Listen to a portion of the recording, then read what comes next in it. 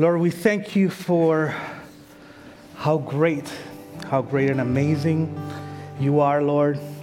You are worthy of our highest praise and our adoration. Lord, we thank you for your presence in this place, for this church, for this family, that we have everything we need in you. Be exalted. Lord, speak your words. Help us to be more and more like you. Holy Spirit, you are more than welcome to wreck us, to speak, to bring your healing, to bring your power, to help us to be more like Jesus. In Jesus' name, we pray. Amen. Amen. Well, I'm Sammy, and one of the pastors here, and I want to welcome those that are watching online, joining us online. Thank you and for being tuned in, and all of you that are here this morning, thank you. If this is your first time or your 10,000th time, we are so glad to be together and to be with you. I titled this message, when I was just reading what we're going to be learning from today in the book of Acts, and I was like, Lord, what? Like after reading all of this and all that, like at the end, I was like, what are you trying to tell us? Like, what does this mean? And I was just like, God is in control, no matter what, and we'll see it. We have no idea of the times that God has intervened in our lives. Like He saved us from different things, different scenarios, different situations, and from danger. And when I get to heaven, I'm going to ask for that tape. I'm going to be like, okay, Lord, I want to see what the things that you saved me from. So I'm just going to be like, and you say, and that too, and this, oh my gosh, oh, wow. It's crazy, the things that the Lord has done behind the scenes that we don't even know. We don't even know. But there's also things that we are convinced that man, that had to have been God. There is no way. God did this. Wow, God definitely intervened. We got to be thankful for the blessings and also for the challenges and the struggles. Because at the end, God is in control. Amen. We've been in the book of Acts for quite some time now, and we are kind of winding down to the end of this story, this saga of God building His church using ordinary people like you and me, doing amazing things with people that say, yes, I'll follow you. Yes, you are the Son of God. You are the Messiah. I want to follow you, Jesus.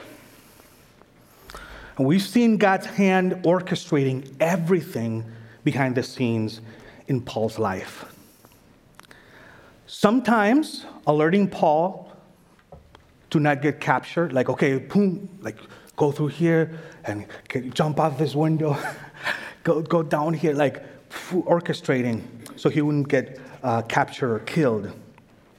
But other times, allowing him to be captured and to suffer in order to get him in situations to be able to speak to certain groups of people and speak the truth, like religious leaders and government officials. Orchestrated divine protection and sometimes orchestrated divine struggle. But everything that is happening as part of God's plan. You know that nothing catches God by surprise. He's not in heaven being like, ooh, shoot. I did not see that coming. Okay, sorry about that. Next time I'm going to send more angels to protect you. God is always in control. Amen? He's always in control. Even when we can't see Him working, He's certainly working.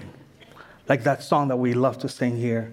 Even when I can't see it, you're working. Even when I can't feel it, you're working. You never stop. You never stop. You know? Love it. We're going to break out into... So we're at a point in Paul's journey when God allowed him to suffer and be captured for the cause of Christ. We must remember that this was foretold, actually. In Acts 9, actually, this was the Damascus Road account when God said to Ananias, "Go, this man is my chosen instrument to proclaim my name to the Gentiles and to their kings and to the people of Israel." So this is happening. "I will show him how much he must suffer for my name." And indeed he has suffered for the sake of Christ and his gospel. But Paul was so committed to Jesus that he was ready to give it all to him, even to the point of death. And Acts 21, when his fellow brothers and sisters urged him, pleaded with him, like, "No, Paul, don't go to Jerusalem. They're going to kill you.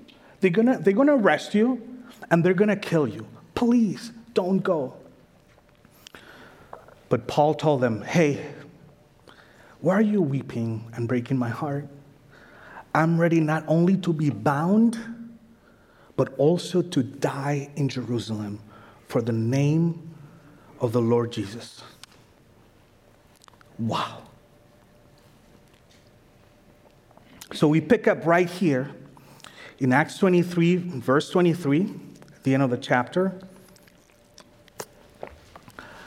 After Paul was arrested and beaten, and he pleads, and he's like, "Hey, you guys, are you sure you want to keep doing this?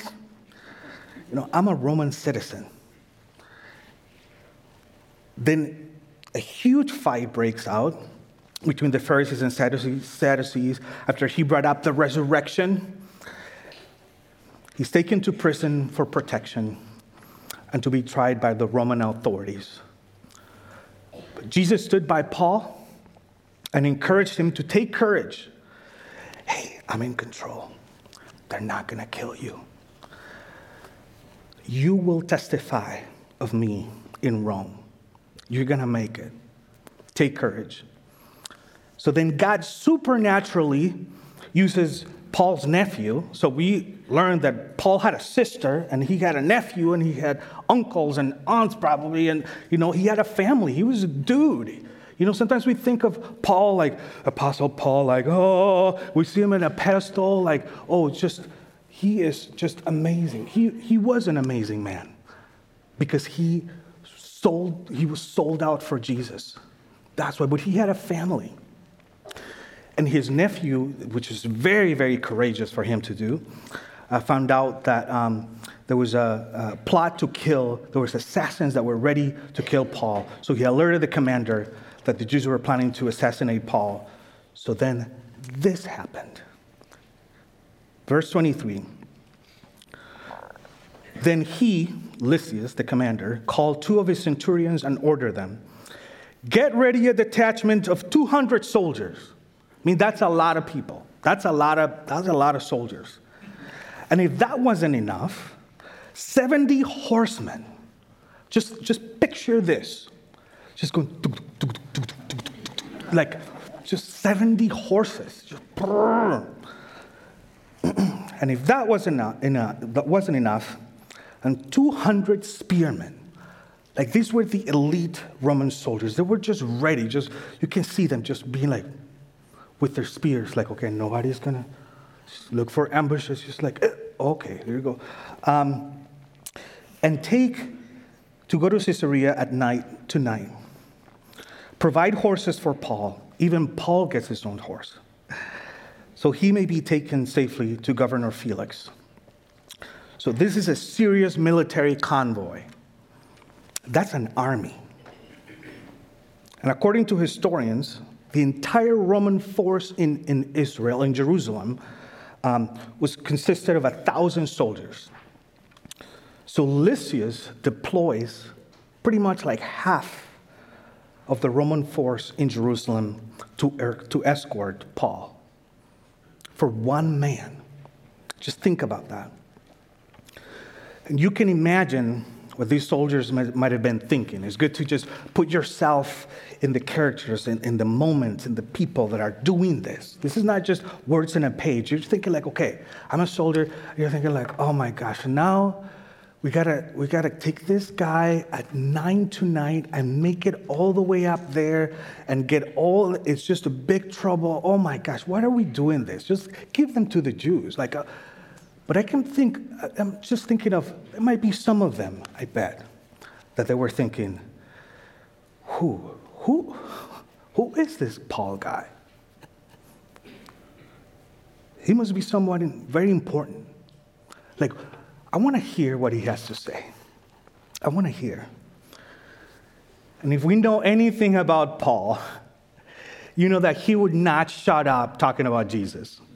He will take every opportunity that he could to share the gospel. So it's very likely that Paul had some amazing conversations about Jesus with these guys, with some of these guys. God's will always prevails. That's what I see. He will do whatever it takes to accomplish his mission. But don't you think this is a little bit excessive? Okay, like this is pretty much an army taking Paul to safety. Why did the commander care so much about Paul's safety? So they were the occupying force in the land. And the commander's main job is to maintain order and stability in his post. He could have been thinking like, man, this could escalate very quickly. As long as Paul is here in Jerusalem, the possibility of an uprising is very likely. So we need to get this guy out of here. We need to de-escalate the situation. And this guy is my prisoner, and he is a Roman citizen. What if there is a mob that comes into the barracks and kills him or kills some of my men? Like, he could be in very serious trouble. Let Felix deal with him. Nevertheless, we clearly see how God used an unbeliever, an enemy, if you will, to carry out his purpose, to protect Paul from an untimely death. Because Paul's time hadn't come yet. Remember this, when God wants to do something, he will make sure that it happens, no matter what. So he sends this formal letter to the governor. Read in verse 25. This is an official document. He wrote a letter as follows. Claudius Silius, or Lysias, commander, to His Excellency Governor Felix, greetings. This man was seized by the Jews, and they were about to kill him. But I came with my troops and rescued him, for I had learned that he is a Roman citizen. I wanted to know why they were accusing him, so I brought him to their Sanhedrin, which is their council. I found that the accusation had to do with questions about their law, but there was no charge against him that deserved death or imprisonment. When I was informed of a plot to be carried out against the man, I sent him to you at once. I also ordered his accusers to present to you their case against him.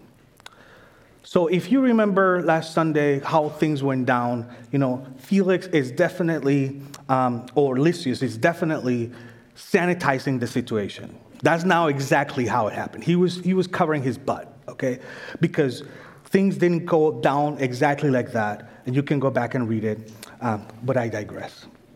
So the soldiers carrying out their orders took Paul with them during the night and brought him as far as Antipatris, which is 35 miles north of Jerusalem.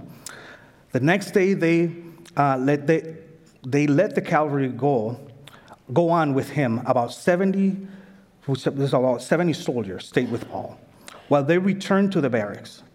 When the cavalry arrived in Caesarea, it's another 30 miles north, they delivered the letter to the governor and handed Paul over to him. The governor read the letter and asked what province he was from. Learning that he was from Cilicia, Paul was from Tarsus, which is the capital city of Cilicia, which is a Roman province. So it's like, okay, you're under my jurisdiction. I need to deal with this. He said, I will hear your case when your accusers get here. Then he ordered Paul to be kept under guard in Herod's palace. Point number 2. Following Jesus requires patience, which is one of the fruit of the Spirit. Did you know that? Our favorite one, right? Say it with me. Following Jesus requires patience. Following Jesus requires patience. Oh, how fun, right? Sign me up. So here Paul has to sit and wait in the Lord again. And be patient. Oh, patience. I can imagine he might be thinking, let's get this over with. What are we waiting for? I need to make it to Rome. Come on. And doesn't it seem that God's timing and our timing are almost like never in sync? We want things to happen right now. Right now. It's interesting how God teaches us patience. Our prayers are usually just hurry up, Lord. Give me patience in Jesus' name right now. When is that promotion going to happen? And when are the Vikings are going to win the Super Bowl? Come on, preach. When are my kids are going to learn to put away their shoes? The moms and the dads are like, yes. When is God going to heal my wife? My husband? Or my child? When are my kids are going to come to Christ? When? So, oh Lord, give us patience as we pray and we wait on you. And we're going to chapter 24. We'll continue. So Paul finally goes to trial. I'm talking about patience. 5 days later, 5 days, he had to sit there. The high priest, Ananias, went down to Caesarea, and he was thinking, what took you guys so long? Come on. With some of the elders and a lawyer named Tertullus, and they brought their charges against Paul before the governor. When Paul was called in, Tertullus presented his case before Felix, and he said, we have enjoyed a long period of peace under you, and your foresight has brought about reforms in this nation. Everywhere and in every way, most excellent Felix, we acknowledge with profound gratitude, which was not the case. The record shows, the historical record, that Felix was hated by the Jews, and he had a very tumultuous tenure. But he was trying to kind of butter him up, to just gain his graces and his favor. But in order not to weary you further, I will request that you be kind enough to hear us briefly. We have found this man to be a troublemaker, stirring up riots among the Jews all over the world, which is a serious offense in Roman law. He's a ringleader of the Nazarene sect and even tried to desecrate the temple, which is a serious offense in Judaism. So we seized him. By examining him yourself, you'll be able to learn the truth about all the charges we are bringing against him. The other Jews joined in the accusation, asserting that these things were true. And now is Paul's time to speak. When the governor motioned for him to speak, Paul replied, I know that for a number of years you have been a judge over this nation, so I gladly make my defense. You can easily testify that no more than 12 days ago I went to Jerusalem to worship. My accusers did not find me arguing with anyone at the temple, or stirring up a crowd in the synagogues, or anywhere else in the city. And they cannot prove to you the charges they are now making against me.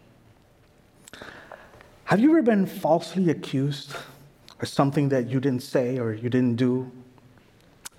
Or your words have been misrepresented? And I think we all can relate to that. But what's important is how we react. And we'll see how Paul responded in this situation, which is just an awesome example for us. However, I admit that I worship the God of our ancestors as a follower of the Way, which is the early name for Christianity, which they call a sect. I believe everything that is in accordance with the law and that is written in the prophets, and I have the same hope in God as these men themselves have. So he's finding some common ground here. That there will be a resurrection of both the righteous and the wicked. So I strive also, always, to keep my conscience clear before God and man. It is very, very interesting that Paul ends with this. As followers of Christ, we ought to, like Paul, like he said in Romans 12, do not pay or do not repay evil for evil. Be careful to do what is right in the eyes of everyone. And if it is possible, as far as it depends on you, live at peace with everyone. Of course, we can't control what people think of us and how they perceive us, but as much as we can as believers, as much as is our part, as far as it depends on us, we must live at peace with everyone so that we're not a stumbling block or a hindrance for people to know Jesus because we represent him. We represent him. Let's continue. After an absence of several years, I came to Jerusalem to bring my people gifts for the poor and to present offerings. I was ceremonially clean when they found me in the temple courts doing this. There was no crowd with me, nor was I involved in any disturbance.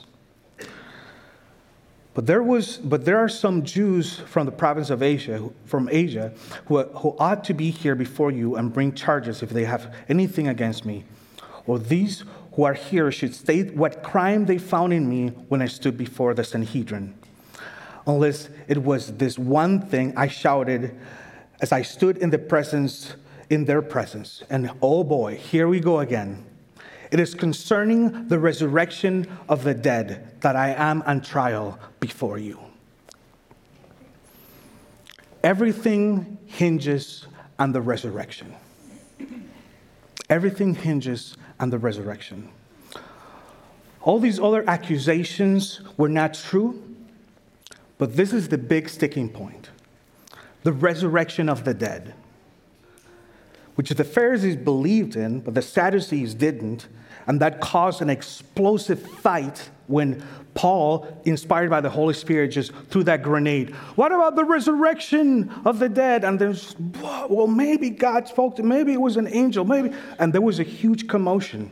That was brilliant, totally inspired by the Holy Spirit.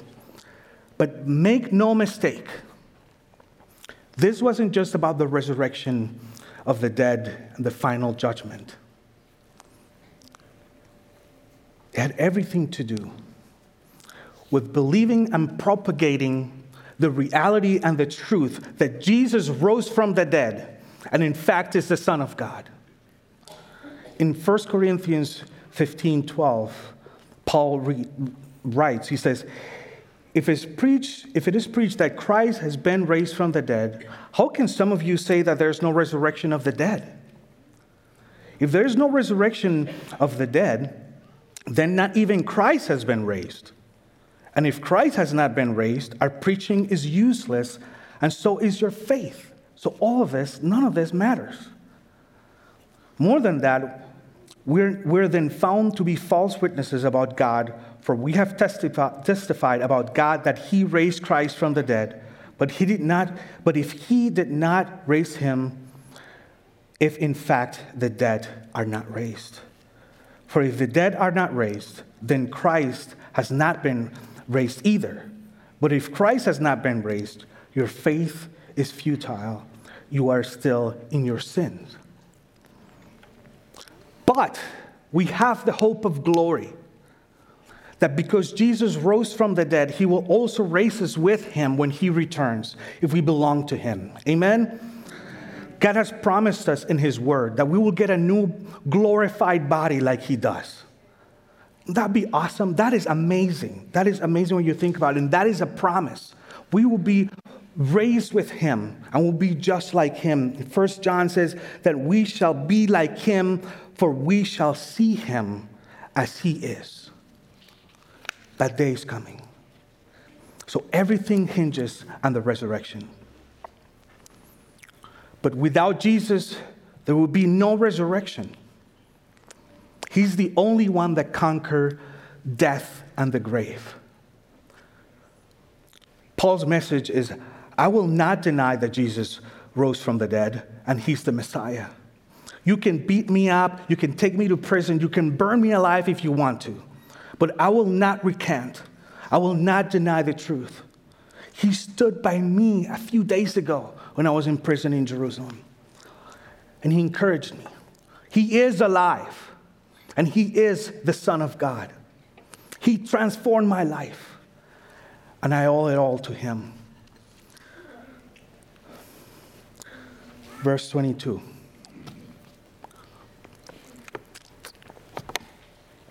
When Felix, who was well acquainted with the way, it's interesting, adjourned the proceedings, and so he didn't know what to do with that. When Lysias the commander comes, he said, I will decide your case. He ordered the centurion to keep Paul under guard, but to give him some freedom and permit his friends to take care of his needs. Aren't you thankful for good friends that care for you? Paul had those friends, his brothers and sisters, that were like, okay, we're going to go visit you. Even if it is kind of a shameful thing to go visit a prisoner, we don't care. We're going to take care of you. God will take care of you through us. Several days later, again, patience, Felix came with his wife Drusilla. You know, I did some digging about Drusilla because I like that name. I was like, Drusilla, that's really cool. But you remember in chapter 12, Acts 12, King Herod that was struck by an angel and was eaten by worms. They had a horrible death. Okay, so Drusilla is his youngest daughter. Interesting fact. So Felix was married to former King Herod's daughter, and he was Jewish. He sent for Paul and listened to him, and as he spoke about Jesus and faith in Christ, Jesus Christ. I believe that they were curious about this new gospel. And as Paul talked about righteousness, self-control, and the judgment to come, Felix was afraid and said, that's enough for now. You may leave. When I find it convenient, I will send for you. And I believe that they were convicted of their own sin. It was uncomfortable. It was like, I don't want to hear this. And maybe Felix was thinking like, man, if I keep coming to this Paul and like maybe what happened to my father-in-law is going to happen to me. So I'm going to stay away. Perhaps. But at the same time, he was hoping that Paul would offer him a bribe. So he sent for him frequently and talked with him. When 2 years had passed, 2 years? Lord, 2 years Paul had to sit there in prison. Felix was succeeded by Porcius Festus, but because Felix wanted to grant a favor to the Jews, remember, his wife was a Jew, maybe she was part of that, I don't know, but he left Paul in prison for 2 years. But you know what? What an opportunity to share the gospel for Paul with people that seem so far away from God and with the wrong motives. But still, we're called to plant the seed. You never know what God is going to do in people's lives in the future. And our last point, stay the course. Stay the course. Stay faithful to Jesus and his mission. God wasn't done with Paul yet. Paul's time hadn't come yet. He wanted to take Paul to Rome so he would be a greater impact for the kingdom. More people needed to hear the gospel. More letters needed to be written to the churches spread out all over the Roman Empire. Philippians, Colossians, Ephesians, Philemon, all those books were still needed to be written. He still needed to witness to more religious leaders and Roman soldiers and government officials, and even to people in the emperor's court. But in the meantime, Paul kept sharing the gospel in this sometimes uncomfortable in-between. In-between. Paul was like, I know that you want some money from me, Felix. I know what you're doing. But you know what? I don't care. If you keep coming, I'll keep sharing the gospel with you. I'll keep talking to you about Jesus. Bring your wife, bring your friends, bring your mom. I don't care. I will continue to witness to you, to them, to anyone about Jesus. After all, I have plenty of time and a whole lot of Jesus to give. Amen. Sometimes we might think, when I get the degree, I will share the gospel. Or when I'm older and more experienced, then I will speak. Or when the circumstances are just right and the people are just right, listen, and they have the right motives to listen to the gospel. When I arrive at a certain destination, then God will be able to use me. But God wants to use you right now, exactly where you are. Exactly where you are. God is not done with you yet. And there's no plan B, my beloved. We're it. We're it. God has made it clear through the scriptures that there's no other plan. He doesn't have a plan B like, okay, the church didn't work out. Okay, so we're going to have to come up with something else. That's it.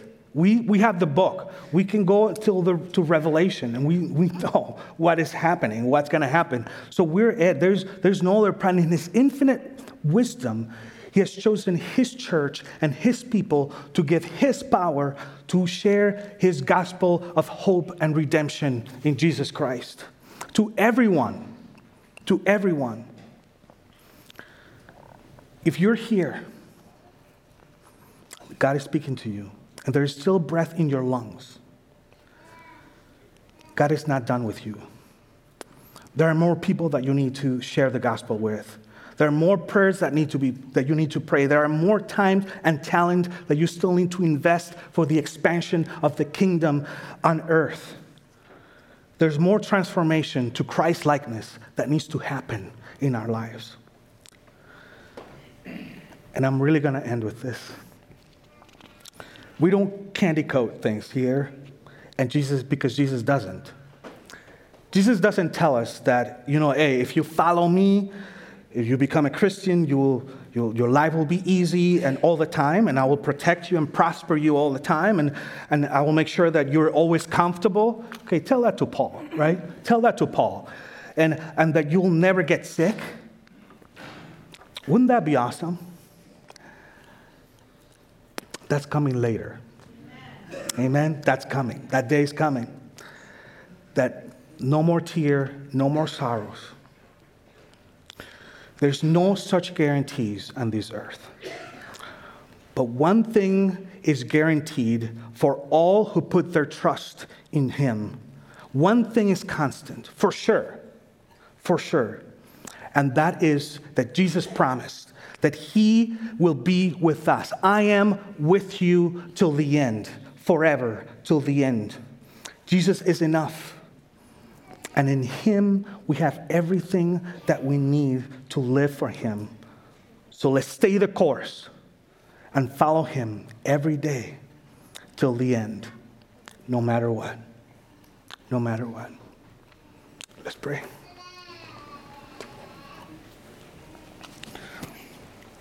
Lord, we thank you.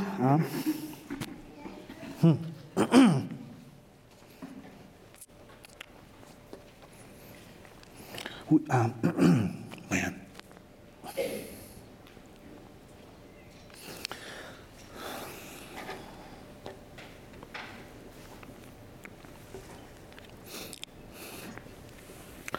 Lord, teach us patience and self-control as we wait on you. Help us remember that you're always in control, no matter what happens, even when we don't understand it. When in the midst of the pain and the confusion and feeling sometimes that maybe you betrayed us, Lord, help us to not doubt you, that your plan is perfect and you are never late. You are never late, Lord. Thank you that this is not the end. That indeed there is a resurrection of the dead. There's a resurrection that is coming because you rose again, because you conquered death, because you give us the hope of glory, that because you conquered the grave, we have eternal life in you. You opened the gate. You went first. You are our Lord. Lord, bring resurrection life in our hearts, in our lives, as we live for you on this earth, in the midst of the struggles and the joys and the blessings and the tribulations, Lord. That everything you do is in your perfect timing. That we can trust you, that we can love you, that we can know you every day. Lord, continue to speak. Lord, we love you. We want to exalt you because you're worthy. Because you're worthy. Thank you for your word. Thank you for guys like Paul that just stayed the course, that they didn't that they didn't recant, that they didn't abandon you. And they said, Lord, whatever it takes. Thank you for your word. And Lord, we thank you for those brothers and sisters right now that don't have the freedom that we have to publicly and openly do what we're doing. That they're doing it in houses, that they're doing it in the dark of night, the persecuted church all over the world. Continue to encourage them. Continue to, like you said to Paul, take courage. I am with you. We lift them up to you this morning. We don't forget them. Lord, thank you for the freedom that we have here for now to worship you freely. So let's stand and let's give glory to the King of Kings. He is worthy. Amen. Amen.